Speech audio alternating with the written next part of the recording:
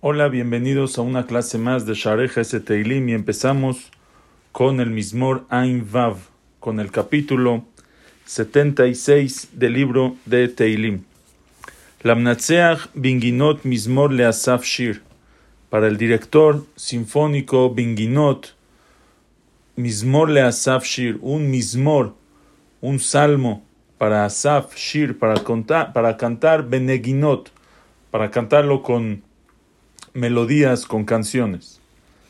Este Mizmor, este capítulo habla de una guerra que se ganó en las puertas, que ganaron en las puertas de Jerusalén, de los enemigos que vinieron a guerrear en contra del pueblo de Israel, y en las puertas de Jerusalén, en las fueras de Jerusalén, es donde cayeron, se ganó la guerra. Entonces dice Rashi, no encontramos en el Tanaj una guerra que se ganó en las puertas de Jerusalén, solamente lo que pasó con Hizkiyahu Amelech.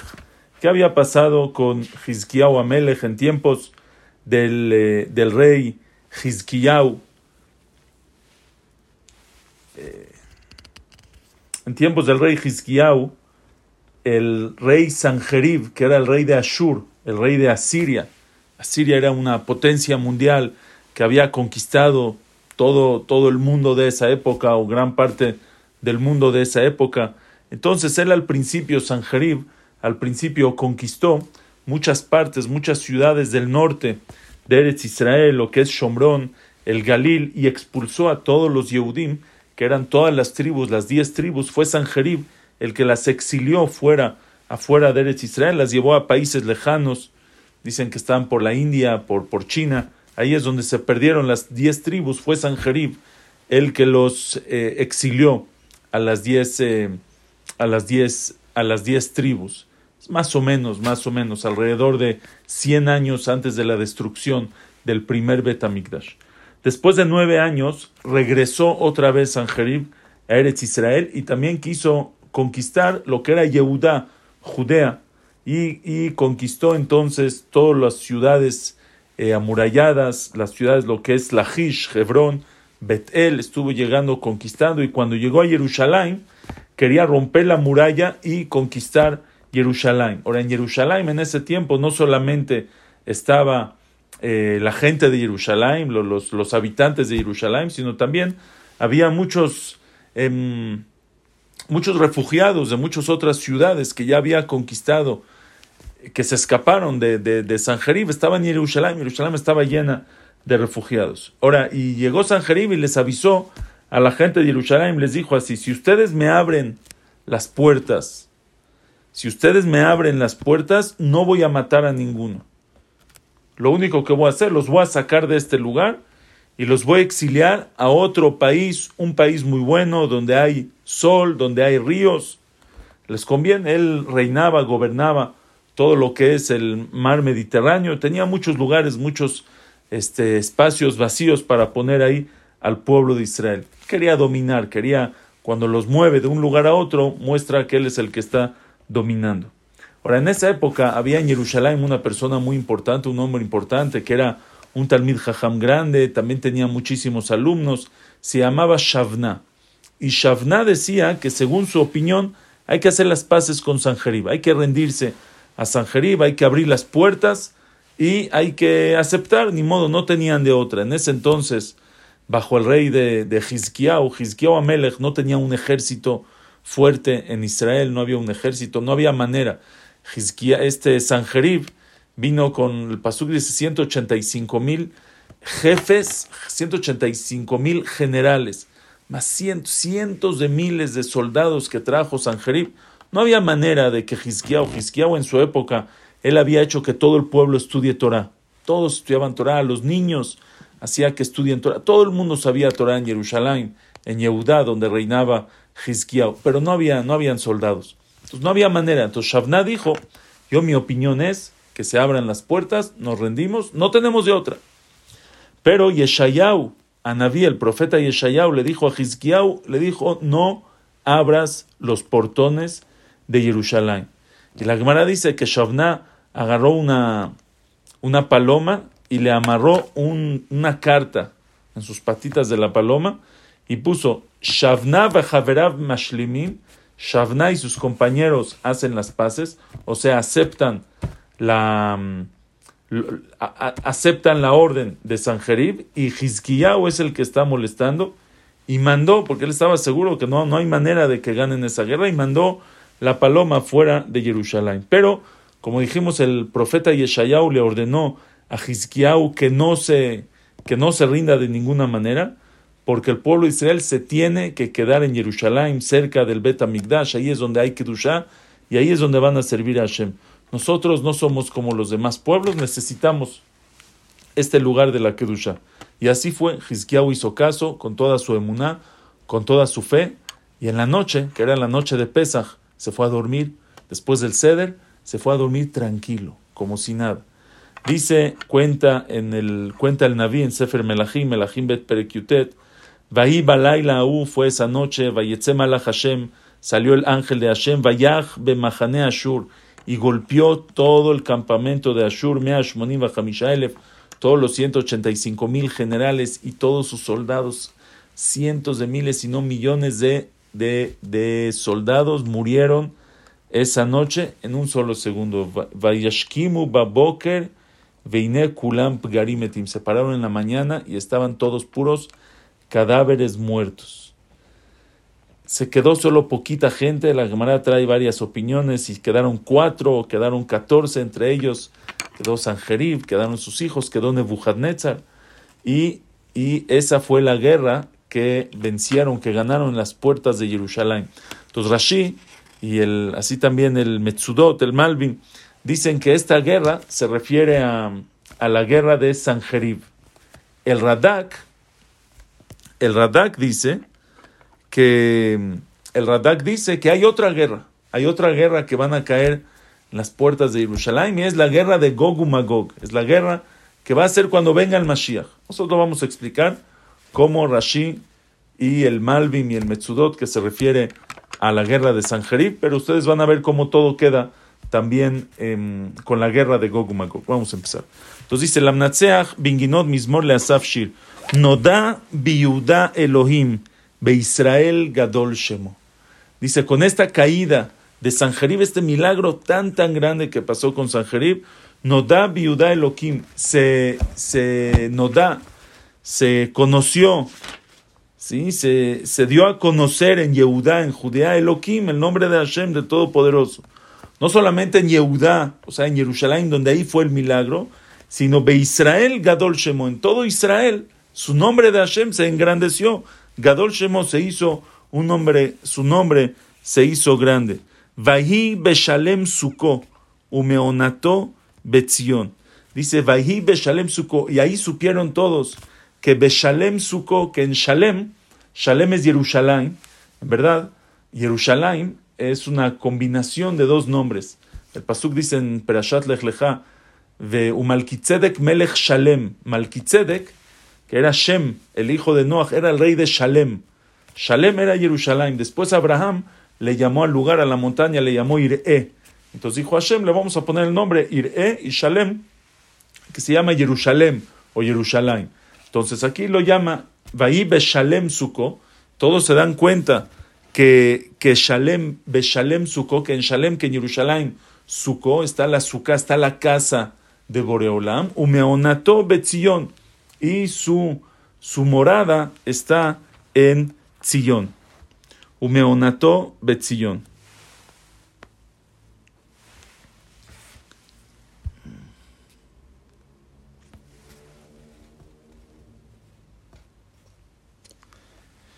Shalem, dice aquí el Radak, Jerusalén es toda la ciudad, y Tzion es especialmente el lugar del Bet HaMikdash. Shama shibar rishfe kashet magen vecherev umilchama sela. Shama shibar, ahí rompió Hashem rishfe kashet, las rishfe.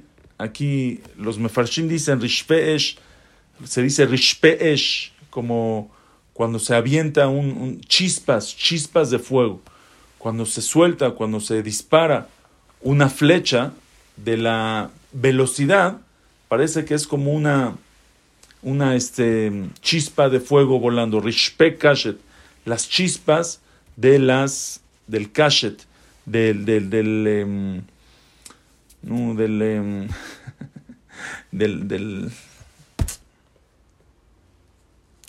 acabo de decir, del arco, de los arcos, de las flechas. Shama Shiba Rishpe Kashet, las chispas de los arcos, Kashet, o sea, las flechas de los arcos. Las armas de ellos, ahí Hashem las rompió. Como decir, vinieron ellos conquistando y peleando y ahí se rompieron, se acabaron sus armas. Magen, Vejerev, Umilhamasel, ahí Hashem rompió el Magen, el escudo, Vejerev, la espada, Umilhamá y las guerras, Sela eternamente, o sea, ahí se acabó la guerra, ya no guerrearon más, nunca más, Sanjerib y su ejército. Naor ata, adir mehareret taref. Hashem, tú eres Naor, eres luz irradiante. Explícale Benezra, ¿por qué decimos que Hashem es luz? Hashem no es luz, luz es algo, al fin de cuentas, luz es algo físico, algo material. Y Hashem no es algo material, Hashem es espiritual, no podemos decir que es una luz. Dice el Eben Ezra, pero luz es lo más cercano que tenemos para comparar a Hashem. ¿Por qué? Porque es algo que no lo podemos palpar, no lo podemos tocar, pero lo vemos que existe. Igualmente Hashem sabemos que existe, pero no lo podemos tocar ni palpar. Por eso es Naor. Naorata. Hashem, tú eres Naor, tú eres una luz radiante. Adir mehareret taref. Adir, eres más fuerte, más imponente, mehareret taref, que las montañas que las montañas taref que devoran, o sea, que los animales más grandes, que las fuerzas más grandes que devoran, Hashem es mucho más adir, mucho más imponente, mucho más fuerte que ellos. Dice el Malvin, ¿por qué aquí lo llama Hashem Naorata? Porque era medianoche cuando llegó Hashem, mandó al Malach a matar, a acabar con todo el campamento de Ashur. Por eso le llaman Naor. Hashem, tú eres luz. No importa, aunque sea la oscuridad, tú eres la luz que los mató a medianoche. Eshtolelu abirelev, namushenatam. Eshtolelu, hay quien dice, el Radak, dice que Eshtolelu viene de la palabra shalal, o sea, fueron despojados. Eshtolelu abirelev, fueron despojados. Abirelev, los valientes de corazón, todos los soldados de Sanjerib, que eran valientes de corazón. Namu shenatam, cuando estaban ellos durmiendo, shenatam, su sueño, su dormida.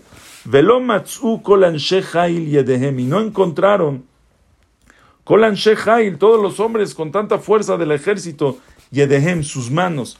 Quiere decir, no encontraron sus manos para defenderse. No tenían con qué defenderse. Cuando Hashem llegó, mandó al Malach y los golpeó a todos. Otra explicación, el Malvim y el Metzudot dicen Eshtolelu, viene la palabra leishtolel. Leishtolel, en español es, no encontré la palabra exacta, la traducción exacta, pero es, en inglés es they went wild, ponerse locos. Eshtolelu, se pusieron locos. Eshtolelu, se pusieron locos. Abirelev, todos los esos fuertes. Al final llegaron a Mushnatam, se quedaron dormidos, Velo Matzu, y allí mientras estaban dormidos, llegó Hashem, mandó al Malach, al ángel a golpearlos, Velo Matzu, Kol Anshe Jail Yedem, no encontraron todos esos hombres fuertes sus manos para defenderse. Migaratja Elohe Yaakov, de tu regaño, de tu reprimenda, Dios de Jacob, Nirdam, Verejev, Vasus, se quedaron dormidos, no se levantaron nunca más. Verejev, Vasus, también sus carruajes, sus caballos, todos quedaron ahí. Ata Norata, Hashem, tú eres Norá, tú eres temido. Umía amod lefaneja meazapeja. ¿Quién va a poder pararse frente a ti? Meazapeja, desde el momento de tu ira, en el momento que Hashem se enoja, que Hashem despierta una conducta de enojo, ¿quién se puede parar frente a él? Mishamaim ishmata din, desde el cielo hiciste escuchar la sentencia, que fue cuando Hashem le dijo a Yeshayahu que no se preocupen, que se van a terminar, que Hashem los va a acabar con todo el campamento de Sanjerib.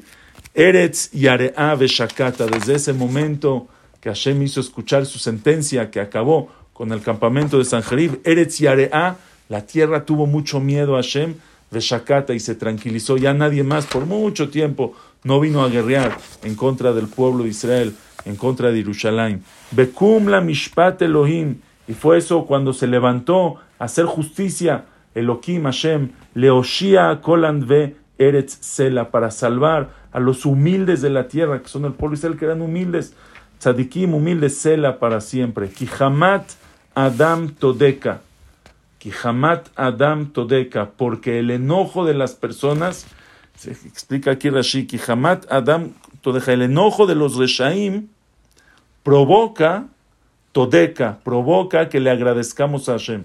¿Por qué? Porque el Rasha, el malvado, viene con todo su enojo a atacar al tzadik, como en este caso llegó Sanjerib con todo su enojo a atacar a Jerusalén, y al final, ¿qué salió de eso? Que le agradecimos a Hashem, porque Hashem nos salvó de manos del Rasha, del malvado, y le agradecimos a Hashem. She'erit Gemot Tachgor, y She'erit Gemot, lo que sobra, She'erit Gemot, lo que sobra de los enojos, si hay más gente enojada, furiosa, que quiere venir a atacar al pueblo de Israel, Tachgor, Hashem los amarra, se cierra, ya no le pueden hacer nada al pueblo de Israel. Nidru veshalemu ladonai Elohechem kol sevivav. Dice, prometieron y paguen, prometan y paguen lo que prometieron la Hashem Elohechem, a Hashem su Dios, kol sevivav, todos los que rodean Jerusalén, todas las ciudades de alrededor. Yovilu Shai la morá, le van a traer presente la morá al temible, a Akash Baruj Hu, que es temible, al venerado. Y así fue que, así cuenta el Naví, que después de que cayó todo el campamento de Sanjerib, todos los reyes de alrededores de Eretz Israel, de Jerusalén, le traían regalos al rey Hizkiyahu. Ivtzor Ruach Negidim, va a doblegar el espíritu de los príncipes, los importantes, los ministros, los que se creen muy fuertes, que van a venir a conquistar. Hashem los va a doblegar. Norá le malje aretz, y es temido Hashem ante los reyes de la tierra. Como dijimos, el Radak explica todo esto a la guerra de Gog y Magog, que cuando venga el Mashiach, todo el mundo va a temer a Hashem. Bimera biamenu. Amén. Hasta luego.